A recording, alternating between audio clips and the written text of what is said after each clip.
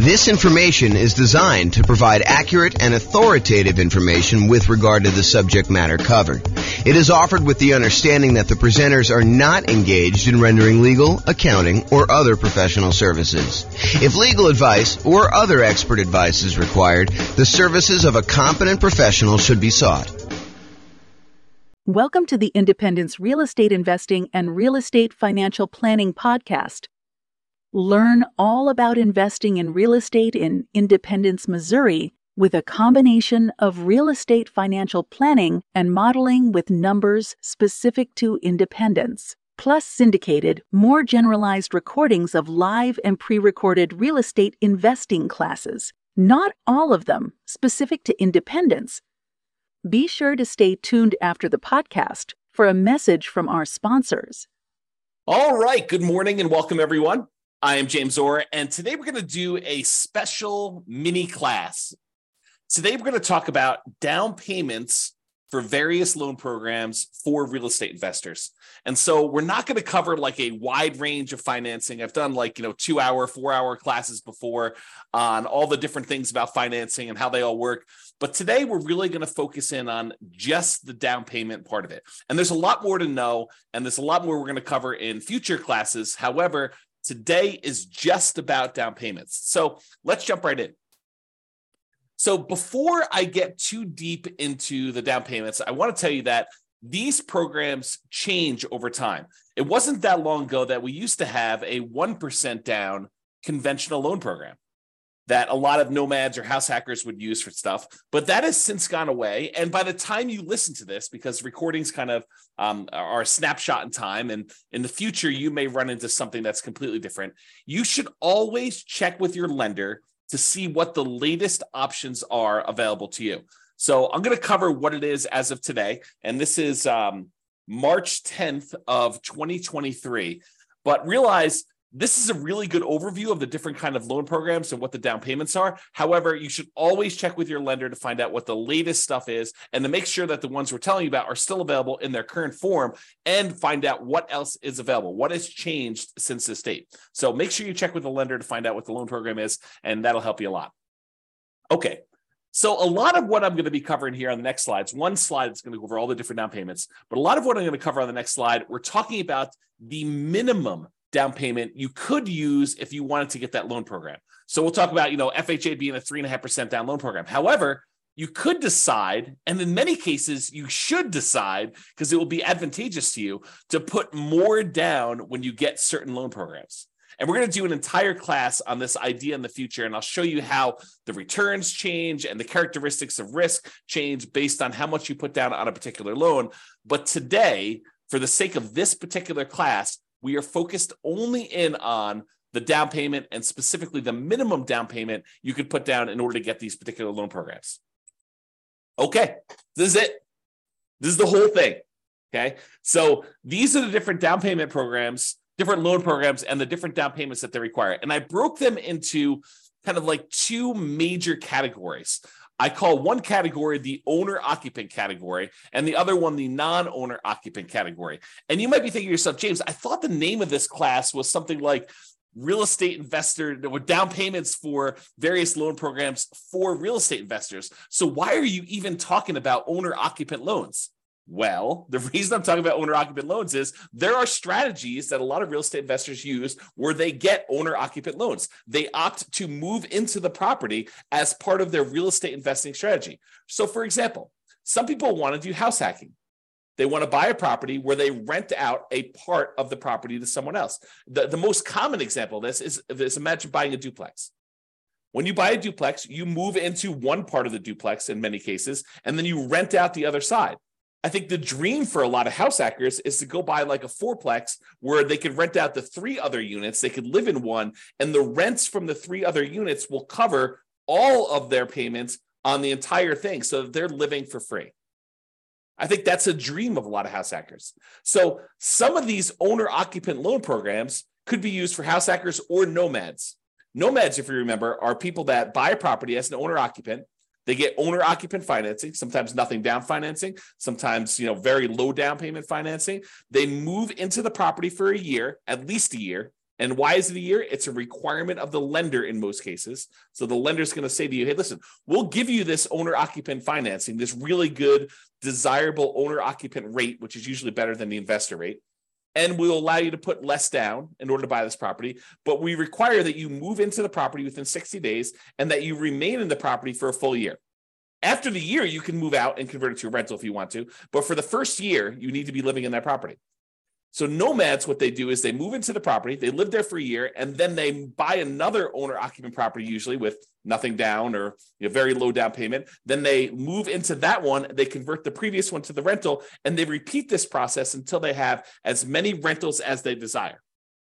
You could do it for 1, 2, 3, 4, 5, 6, 7, 8, 9, 10, 11, 12. You could do it more than 10, which a lot of people think the traditional loan limit is 10. And that's true for non-owner occupant loans. But if you're moving into a property, there's actually no limit as of right now. And that could change over time too. Okay. So why am I covering owner occupant loans? Primarily for people doing the nomad strategy or house hacking strategy, where you're actually either moving into the property, living there, and then sequentially parlaying that property into the next one, to the next one, to the next one, until you get as many rentals as you want. Or house hackers who are buying properties like duplexes, triplexes, fourplexes, or even single family homes where they're renting out part of the property, like getting roommates as an example. Okay. So owner occupants, that's where we're covering that. And the non-owner occupant, it should be obvious. That's real estate investors. That's traditional real estate investing. Okay. All right, so let's talk about the owner-occupant properties first. So let's talk about the 3 0% down loan programs that are available to you. Okay, and you might be saying 3. I only thought I knew about 2. Yeah, so there's 2 really, really common ones, kind of federal programs, and then there's a lot of local banks that will occasionally offer nothing down loan programs, and you got to go find them in your local branch. So we'll cover that one first. So basically, if you know of a local bank in your area that is offering a nothing down loan program, and it varies by area. I can't guarantee that this one will exist for you, but you can go find local banks that are doing nothing down. Okay, so go ahead and look for those. That's it. All right. The VA loan program is one of the other nothing down programs, and it requires that you have VA eligibility. So if you served in the military, and in some cases, if your spouse or parents served this, I think there's some weird carve-out exceptions, but go check with your lender to find out what the eligibility requirements are for those. But usually it's when a person is a veteran, they served in the military themselves, and they have VA eligibility, they can get a nothing down loan program in order to be able to buy a property. So you can buy a property, nothing down. I'm not really covering PMI, but if I think about it here while I'm doing it, I'll sort of mention it. So VA technically doesn't have PMI. They have what's called a funding fee instead. Basically, instead of paying a big lump sum private mortgage insurance payment upfront to kind of cover the lender, in that case, VA charges a upfront fee in order to protect the lender who is guaranteeing the loan. So the Veterans Administration who is guaranteeing the loan for the individual lender doing the VA loan. Okay, so basically it's a nothing down loan. It does require a funding fee. You can finance that funding fee instead of having PMI. The other nothing down loan program is the USDA loan program. That's the U.S. Department of Agriculture program. It is designed primarily for low income borrowers buying in rural areas. So are you going to be able to buy this usually in like a big city? No, probably not. But if you move to the outskirts of the city, you may find areas that are USDA eligible. And if you meet these certain income requirements, you may be able to get those special loans and be able to get a nothing down loan program there. And similarly to VA, technically it's not private mortgage insurance, but there is a upfront funding fee for the USDA loans. And there's also an annual fee for the USDA loans. That's sort of like an equivalent of PMI. Yeah, PMI, we're going to do a whole class on PMI, but PMI, the basic version is it's insurance that you as the buyer of the property pay to protect the lender in case you default.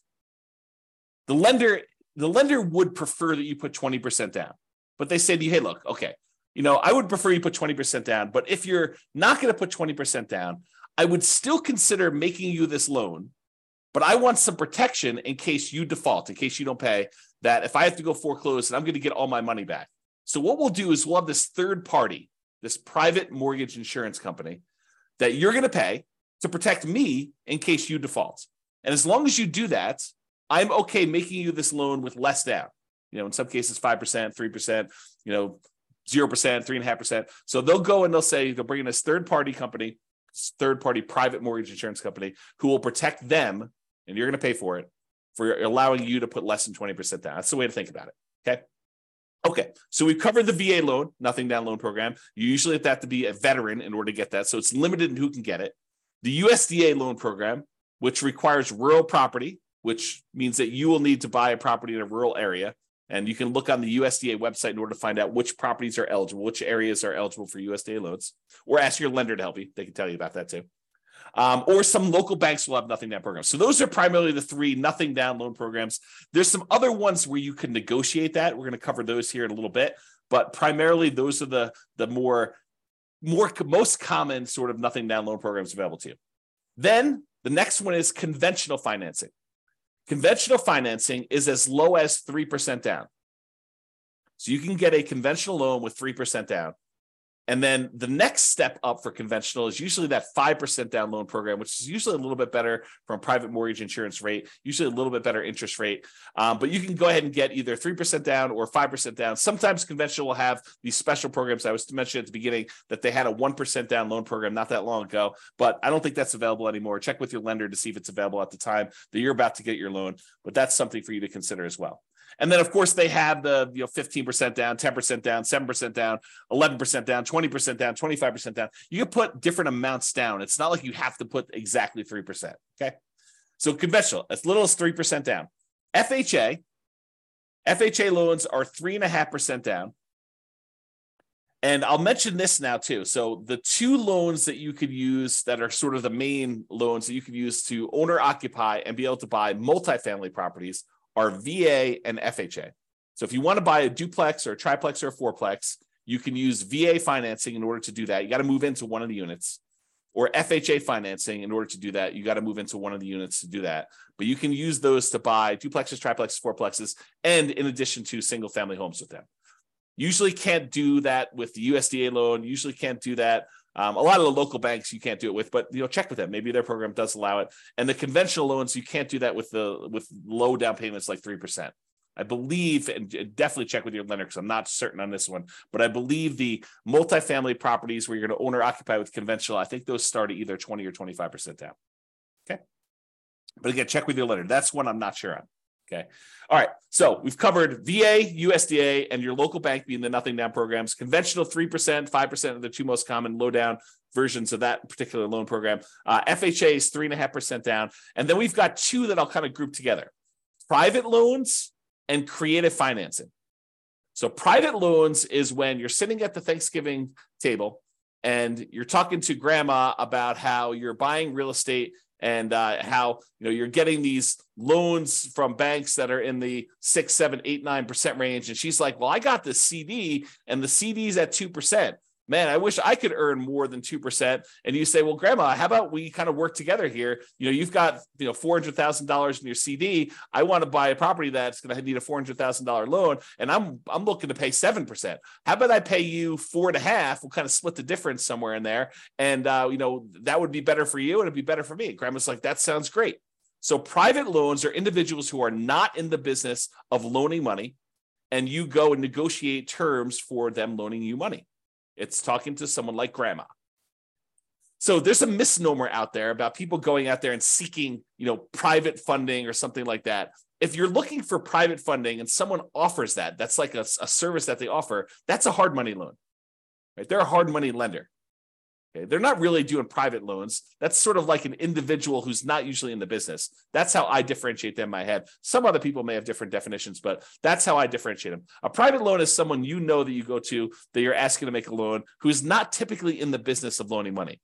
If you're going to someone who's in the business of loaning you money, that's a hard money lender, okay, which we'll cover when we talk about non-owner occupant.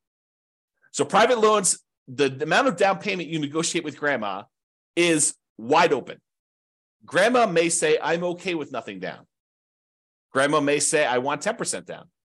Grandma may say, I want 50% down. And then you got to decide if you're willing to play with grandma's terms. So you got to understand that the terms of these private loans is completely negotiable. They're not written down anywhere because you're talking to an individual who's not in the business of making loans, and you're actually the buyer in this particular situation, and you're coming with a meeting of the minds and trying to figure out what is acceptable to them, what's acceptable to you, what works, what's fair. Okay, so it's completely negotiable as to what the down payments are. Similarly with creative financing. Creative financing is a lot of times when you're going to the seller of a property and you're negotiating terms to be able to buy that property creatively. Buying the property subject to the existing financing and maybe financing a little bit of their down payments to them. Or maybe there's no down payment to them. So it's all negotiable.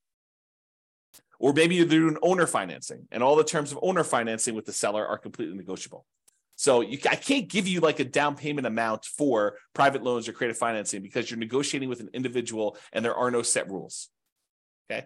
All right. So those are all the owner occupant financing type of options. Like 3, basically nothing down, VA, USDA, and your local bank. There's conventional 3%, 5% is probably a little bit more common. FHA 3.5% down, private loans and creative financing. Now let's talk about the non-owner occupant investor loans, which is probably what you're more familiar with. I'll start with conventional. There are, as of right now, 15% down conventional non-owner occupant loans. You could buy an investment property with 15% down. Now you're going to have a slightly higher rate and you're going to have private mortgage insurance because you're putting less than 20% down on usually on those loans. Okay.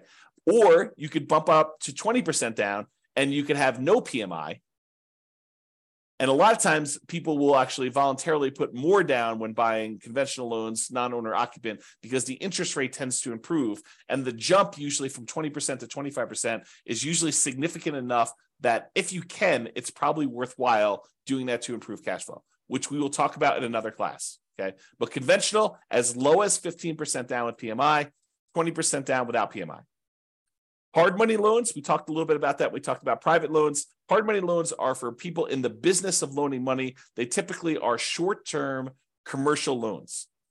Think a loan for someone doing a fix and flip, and that's probably the most common version. They want to go buy a property that they're buying at significantly below market because it needs a lot of work. They're going to a hard money lender, and the hard money lender says, okay, I'll loan you 70% of the after repaired value of the property. And I will loan you that for 6 months so that you can get the property, purchase it, rehab it, and then refinance it or sell it and get out of that loan. And these can be nothing down. You know, a lot of these lenders for hard money loans will say, look, I will allow you to buy a property and, you don't have to have any money in the deal as long as the deal is good enough. If the deal is sort of like marginal, they may say, look, I want 10% down or 5% down or 20% down. It's negotiable too. But again, these are all over the place. There's a lot of range in what they are, but they can be nothing down. And then commercial loans. Commercial loans are usually for purchases where you have 5 units or more. The financing changes from 1 unit, single family homes, condos, townhomes, those types of things, all the way up to 4 units, duplexes, triplexes, and fourplexes. After that, the financing changes considerably to these commercial loan products. A lot of the commercial loan products, not all of them, but the majority of them are not fully amortized loans, and they are not 30-year fixed rate financing. A lot of them have balloons or interest rate adjustments in them. Okay. And most of these commercial loans are 20% down. All right. That is the down payments on all the different loan programs. So in conclusion, always check with your lender for the latest information about different loan programs. They change. Just because I told you about these today doesn't mean that you'll call up tomorrow and the loans won't be slightly different. They can change over time. Some of them may go away. Some of them may add more. Make sure you check with your lender and ask them, what are all the different options available to me? I want to be able to evaluate all of them. Okay. You can, and sometimes should, put more down. And it may be advantageous for you to do so. Okay. And there's a lot more to loans than down payments. I covered just the down payments to kind of keep this discreet and covered in a very small topic in a very small amount of time. But there's a lot more to loans, and we're going to cover those in future modules. All right. This has been James Orr. Hope you enjoyed. Bye-bye for now. With home prices up, mortgage interest rates up, and rents up, but not quite enough to counteract the higher prices and interest rates, cash flow on rental properties in Independence is harder than ever. Book a call with the Real Estate Financial Planner to apply our proprietary 88 strategies to improve cash flow on your rentals. See the show notes for a link to schedule your call and improve your cash flow today. If you're a real estate agent, lender, or professional in Independence that wants to help our real estate investor listeners, consider reaching out to learn about collaboration opportunities with this podcast. We'd love to add more value to our listeners by having you assist our investors buy, sell, and finance their real estate investments. See the show notes to schedule a call to discuss collaboration opportunities